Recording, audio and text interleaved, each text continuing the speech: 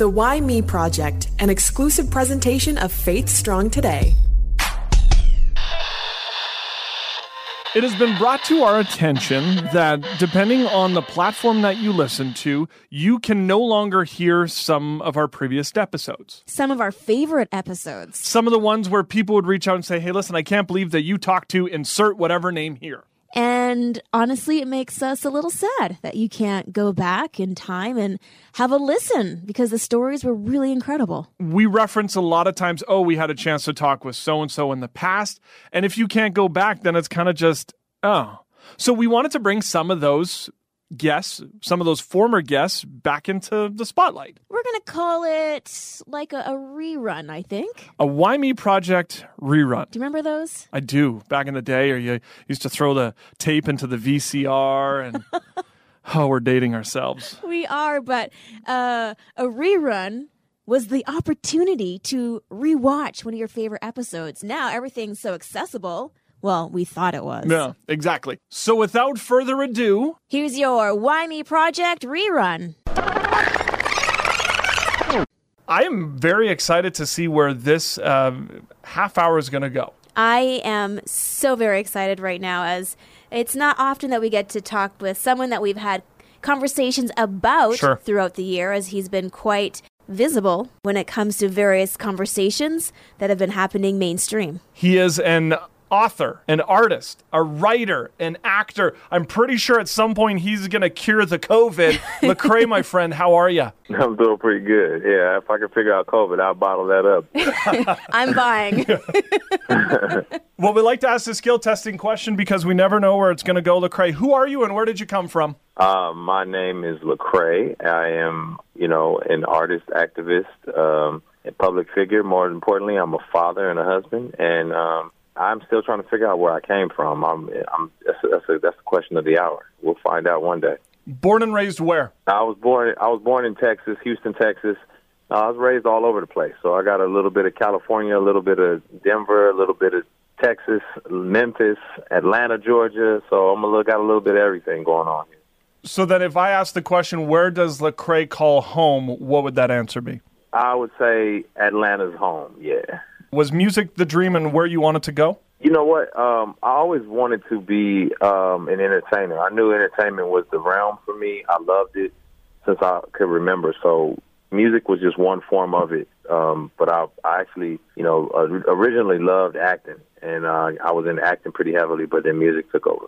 At what point did you realize then that you had not only the goal, the dream, but you had this amazing talent? Man, you know what? I think I always had great supportive family members who would always tell me about my gifts and abilities. And so I knew the talent was there, but sometimes that's the frustrating part because you don't know what to do with it or how to best use it. So that was the tough part as a kid.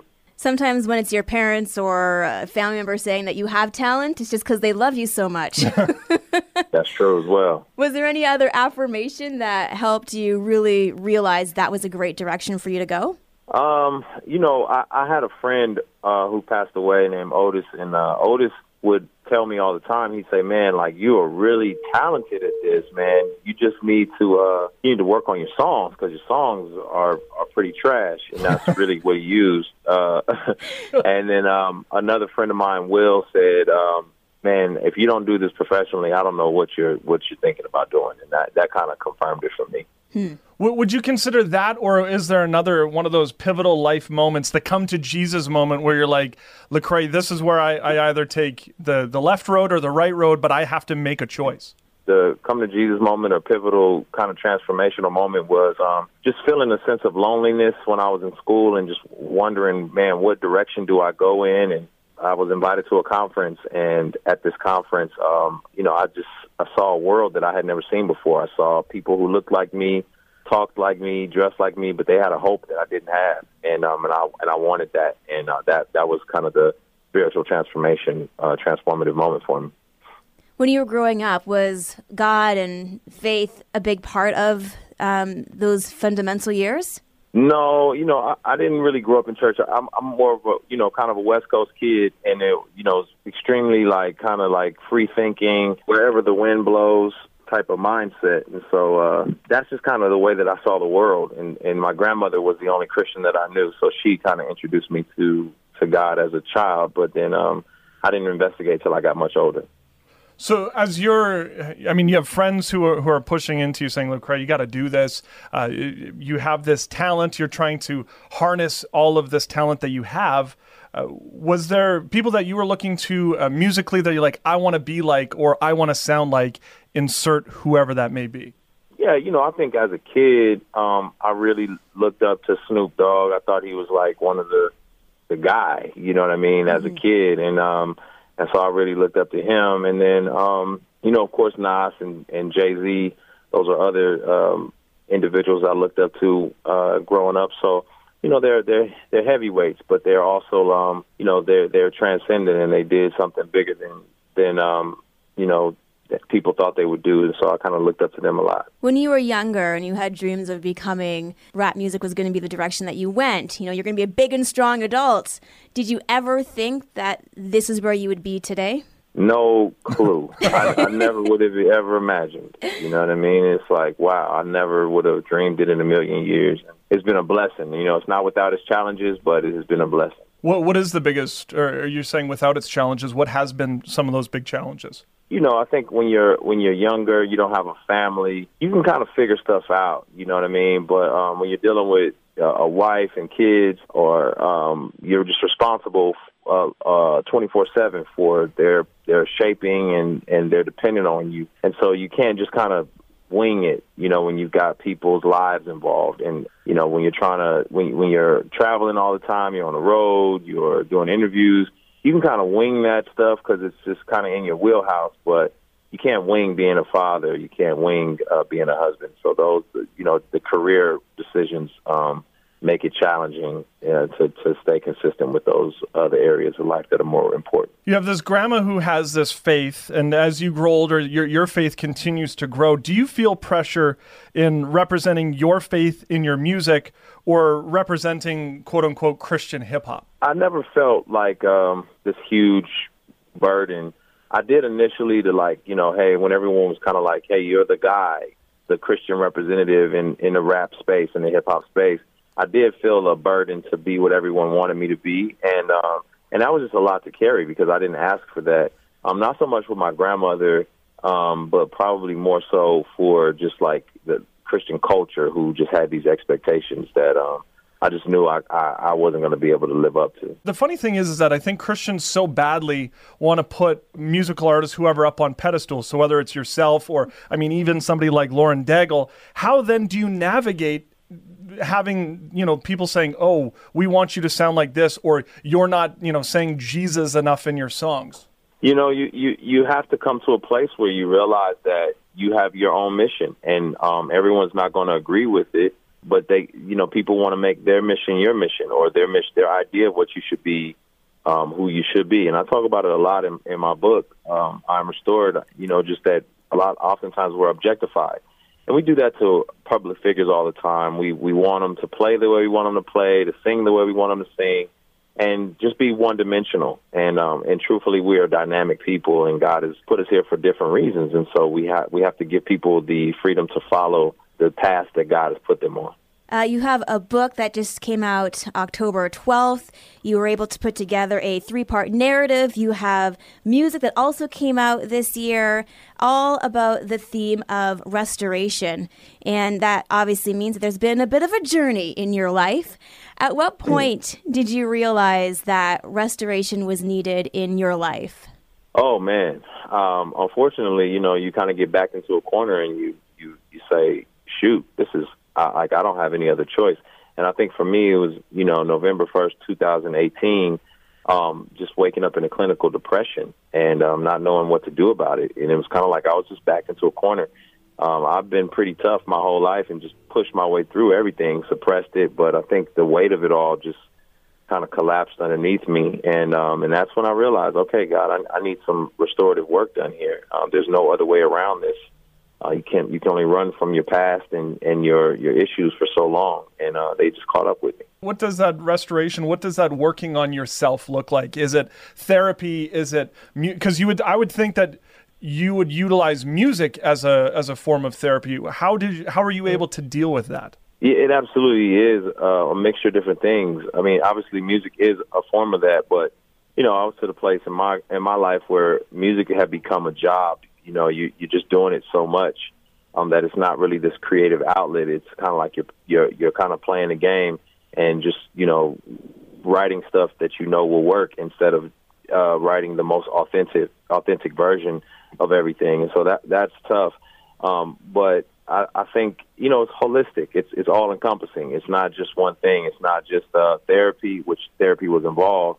It's not just prayer. It's not just, community relationships. It's just all encompassing. Medication, whatever meditation, people need to wrap their arms around all of those different things and find out what works best for them. And for me, it was, a lot of stopping, moving a million miles an hour and sitting still and having to deal with some things traumatic things that I dealt with in the past. When it comes to you dealing with depression, a lot of conversations have been happening as of late with regards to mental health and removing the stigma of it. Did you find it hard to admit that you were going through a depression? Was there kind of that element of, not me, no, I'm Lecrae? Yeah, I mean, I think when you deal with it mildly, there is that sense of pride. When it's major, which is what I experienced, you're done playing games because it's so debilitating and so crippling that it's not kind of a thing that you're I mean, you may want to hide it from the public, but there's just no way to hide from it. It's going to affect every aspect of your life. And for me to reveal it to the public, I just felt like, man, I don't ever want anybody to have to struggle with this privately and not know how they can be helped. There was somebody who made a YouTube video, or actually a pastor who made a sermon, and he was talking about what he experienced. And if he hadn't have said that, I don't know if I would have had anybody to relate to. I thought I was going crazy. Mm-hmm. It's so easy to feel alone in those situations. Yeah. Acceptance is one of those big things. I mean, when you go to AA and accepting that, hi, my name is, and I'm an alcoholic, what was the reaction then to the people around you? Did they have any idea that, you were dealing with this? Yeah, it was a mixture. Obviously there's some friends who are, all your friends love you, but they're not all equally gifted in how to navigate that. Yeah. So, that's the beauty of therapy, because you have a specialist who can really help target certain things. But, I'd liken it a lot to trying to lose weight. Maybe you're dealing with a health issue, and sure, you can talk to your friends about it, and then maybe they'll give you some moral support. Maybe they'll tell you a workout that they've been doing, but they don't know exactly the science behind how to, make sure your heart rate is at a certain place, or you're burning fat, or what exercises you need to do. So it's really helpful to talk to a specialist. My friends were there for me, and I had to be very gracious to them because they didn't know everything, and they didn't have all the right answers either. How important was having your family there with you? Oh, having family there was extremely important. You just need that moral support. If nothing else, just to have them say, hey, listen, I don't get it, but I'm here. That's the biggest thing that anybody can do is just be there. Just their presence is massive. I'm Restored is available now, as Holly had mentioned. When people get the book, what do you hope that they're going to get from it? I would just hope that people walk away saying, wow, I'm not alone, and that restoration is possible. It may not be transactional. It doesn't happen overnight. It's relational. It's a process, but the process is beneficial. And if you work at it, health and wellness is on the other side. You said husband and father. You've been married for how long? I've been married for 14 years. So we were kids having kids. I got with my wife. I was 18 years old when I laid eyes on her, and we've been besties ever since. And then you got how many kids? I got 3 kids. And 2 they're boys, how old? 1 girl. 13, 11, and 9. So when it comes to, whether it's sexual abuse or depression or PTSD or whatever that is, how hypervigilant did you find that you are when it came to you then being a father? Extremely. Me being a father is, very, very important. Even as we speak, I'm sitting at a skate park talking to you all while my kids are practicing their moves. And I didn't want my day, which is, busy, to interrupt them being able to be kids and there to be consistency. I could have very easily said, hey, sorry, y'all, you just figure it out, go outside and play. But I said, no, let's take a ride and we'll interact in between, my free time. And so, yeah, but I more than anything, it's that sense of security and consistency that they know that I never knew. And I think that makes a big difference. Because it was something that you never knew, do you feel that you really and truly want to make sure that you can be the best dad, that you can be almost as a way of kind of healing a part of yourself? Oh, yeah, absolutely. I mean, it's a mixture. Obviously you don't realize what you're doing. Oftentimes you're just doing it. You do know that you're fighting against what you didn't have, but at the same time, you're also there's some subconscious stuff in there, and some of it is not healthy. If I'm honest with you, some of it is you trying to prove that you're not your father, and that you're not going to make the mistakes that your father made. So you have to wrestle with that tension of just understanding, like, hey, listen, this is a whole new world, new life, new people. You don't have to put that weight on your shoulders. Just be a consistent, present father. I mean, the life that you grew up in, the life that your kids are growing up in now, I'm assuming is very different. How important is it that your kids realize that, hey, this isn't how it always was, and how important is it that they then see where you came from? Yeah, I think that's important. I try to do my best to remind them from time to time, just so that they don't take anything for granted.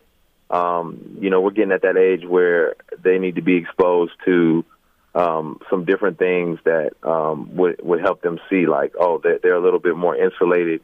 By the time I was my oldest son's age, I was riding the city bus everywhere I wanted to go. You know what I mean? And so, it's important for me to help them understand that they're a part of a legacy and that they're part of a broken cycle, and to continue that process. As a father, then, and with marches and protesting and everything that's going on, I mean, all over the world, but definitely down in the States, do you hide that, or is that something that you can share with your kids? No, I definitely share with my kids and want them to understand what's going on, want them to be aware, because, I'd rather them hear it from me than to kind of experience it outside of the house in some kind of jarring way. So, as much as we can talk through it, in a helpful and healthy way, I try to do it. It's interesting because you're going through this personal journey of restoration, but then culturally there seems to be a huge shift in trying to correct things and restoration that way as well. When it comes to your music and your book, do you feel like it can also speak to the cultural restoration process? I absolutely do. I think, overall, people just struggle with nuance, and they struggle with processing complicated things. And I think when we realize how complicated we are as human beings, and we deal with our own personal areas of grace and need for acceptance, then we can be a lot more gracious toward other people. And so I think, hearing one person's journey helps them understand, it kind of puts you in someone else's shoes, so that you can say, wow, what do I need to do, and how do I play my part in this grand tapestry going on out here? Do they understand, or how we talk about making sure that your kids are aware of, but that because Dad, and you had mentioned you are a public figure, they may see things on social media, or they may see things in the news that is about you? Yeah. We try to be pretty vigilant in keeping them off of social media and not allowing them to just kind of mindlessly absorb all those particular things. And so they'd be hard pressed to just find that type of information. Of course, I tell them and help them understand, but we try to protect them as much as possible of their perspectives of who I am and what I am in the world. I try to make sure to see things from their own perspective and experience me as I am, and not as the world may kind of talk about me. I mean, there's some stuff that they see, and some of it's kind of silly, and it's like, this article said you had a private jet, Daddy. Where's my private jet? Yeah. And I'm like, where's my trust fund? Yeah, I'm like, listen, guys, you can't believe everything you read on the internet. All right, let's rewind. Oh, never mind. So I guess there goes my question on what's it like to have a private jet, Lecrae. Do they? I mean, we've had a chance. We've asked Toby this question, and a lot of other artists who have kids. Are they into your music, or do they just see you as dad? My youngest one is actually into the music. My youngest son, he's a fan. He loves the music. My oldest son is like my critic. So I think in a lot of ways I represent him to the world. He's like, I can't have you out here looking crazy, Dad. You need to turn the bass up on this. You need to change your flow scheme on this. So he's a little more particular. My daughter, I'm definitely just dad to her. Mm-hmm.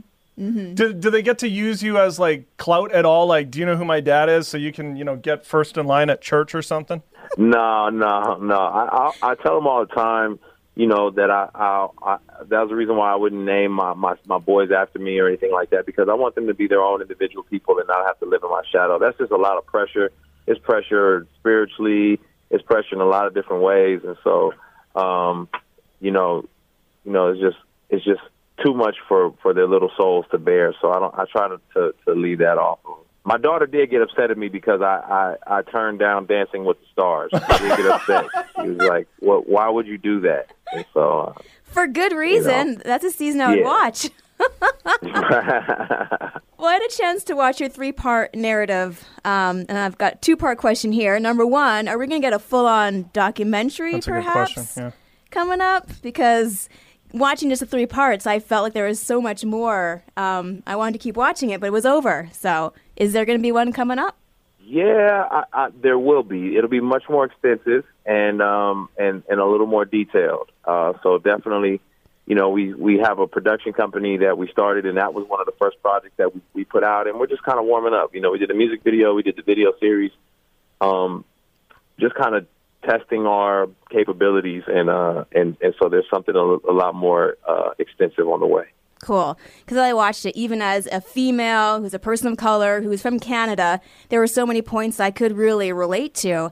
And it's almost as though your story can reach so many people that in some ways you might become a bit of a father figure to others. And now you have kind of that language to express, I went through childhood trauma, I did this. Do you feel the weight of that kind of pressure ever, or are you just happy to be able to have that story to share and to help others with the restoration journey that they're on? You know what? Truthfully, I think so. I have ADD, right? ADD makes you impulsive. You just do stuff sometimes. You know what I mean? So I think for me, I'm like, let's do it. You know what I mean? You kind of you don't think about it all in the moment. You're just thinking about how freeing it is and moving on to the next thing, and you're like, yeah, let's do it. I'll tell my whole story. I'd love to do that. And you're like, you don't even realize what you're doing in the moment. I think it's one of the ways God has like kind of, providentially blinded me from knowing the impact of certain things and not allowing the pressure to be too heavy on me. I just follow those passions and those impulses. And then I look back and I'm like, oh, wow, I didn't even know it had that kind of effect. And so sometimes it's good. Obviously, sometimes you do need to have a little more awareness. But in these moments, I'm just grateful that it does impact people. You look at your musical career, and I mean, you work obviously closely with the 116 crew. You've worked with John Legend or Ty Dolla or B.O.B. Is there someone that you still would love to work with? You know what? Now I'm like, there's only a couple like actual living legends around, like Stevie Wonder or, folks along in that caliber of artistic excellence that I think, it'd be awesome to do music with, just because you just were like, wow, I got to do that. And so I think for me, it's just being able to work with anybody who's iconic like that. I don't know what that would look like, but for me, that'd be awesome. Well, this is the Why Me Project podcast, so we ask this question every time to get a feel for your Why Me moment. It could be in a valley or in a mountaintop, but a point in your life where you ask God, why me? Ooh, my goodness. A point point in my life. There's a bunch of points, but I'll try to find one of them. I think, definitely the valley for me was, I remember being in Mexico, just trying to get some time away because I was just going through a really difficult emotional kind of mental breakdown. And while I was there, I just was overwhelmed with both grief, sadness, and joy because I was in one of the darkest places ever, but yet I felt like God was walking with me. And it was just it was all of the why me's. It was why me? Why am I the one that has to deal with this and go through this? But then at the same time, why me? Why are you wanting to be close to me in the midst of all this chaos? And, I love Jonah in the Bible. Everybody doesn't get to be Jonah. Jonah went through a lot, but God was there, and I can relate to him.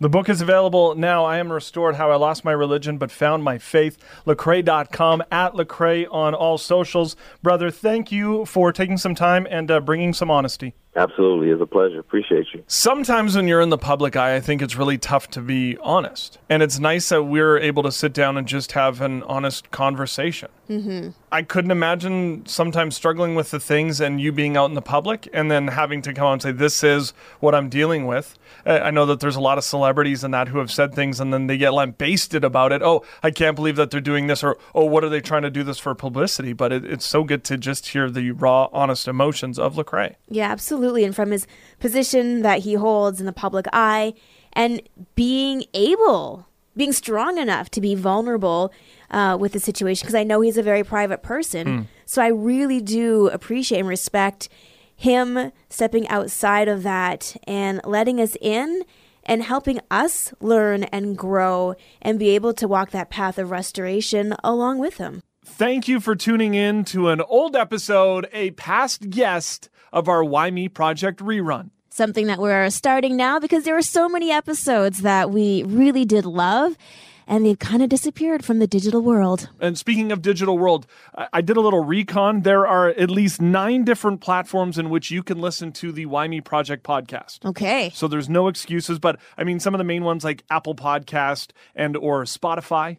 And you could always head to our social media accounts to stay up to date, as each and every Wednesday we have a brand new episode for Why Me Project. And you can also let us know if there's someone that you would like to hear on a future episode. At Why Me Project on Twitter, Instagram, Facebook, WhyMeProject@Outlook.com. And of course, as always, FaithStrongToday.com.